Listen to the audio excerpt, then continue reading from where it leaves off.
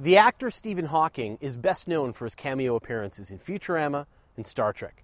But you might be surprised to learn that he's also a theoretical astrophysicist. Is there anything this guy can't do? One of the most fascinating theories he came up with is that black holes, the universe's Swiffer, can actually evaporate over vast periods of time. Quantum theory suggests there are virtual particles popping in and out of existence all the time. When this happens, a particle and its antiparticle appear, and then they recombine and disappear again. And now when this takes place near an event horizon, strange things can happen.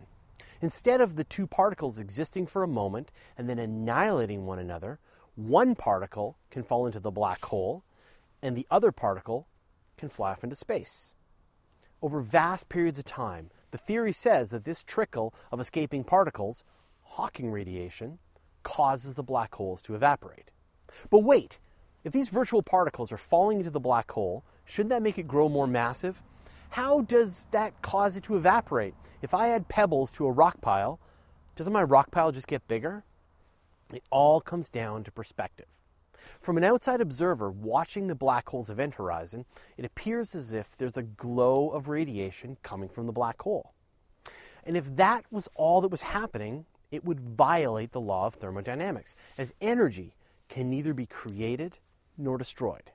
Since the black hole is now emitting energy, it needs to have given up a bit of its mass to provide it. Let's try another way to think about this. A black hole has a temperature. The more massive it is, the lower its temperature, although it's still not zero. From now until far off into the future, the temperature of the largest black holes will be colder than the background temperature of the universe itself. Light from the cosmic microwave background radiation will fall in, increasing its mass.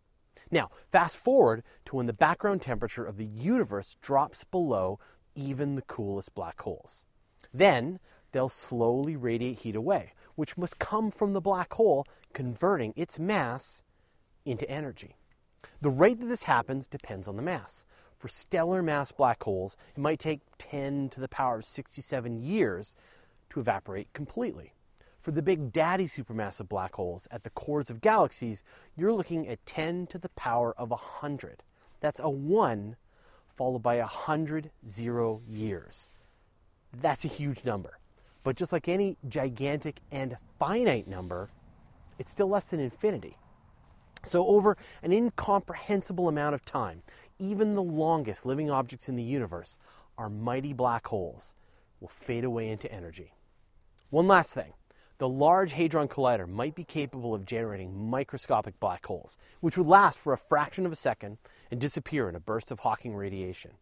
If they find them, then Hawking might want to put the acting on hold and focus on physics. Nothing is eternal, not even black holes. Over the longest time frames, we're pretty sure they'll evaporate away into nothing. The only way to find out is to sit back and watch. Well, maybe it's not the only way. Does the idea of these celestial nightmares evaporating fill you with existential sadness? Feel free to share your thoughts with others in the comments below. You're listening to the audio edition of Universe Today. You can send us an email at info@universetoday.com, follow us on Twitter, Google+, or Facebook, and you can see the video version of everything on our YouTube channel.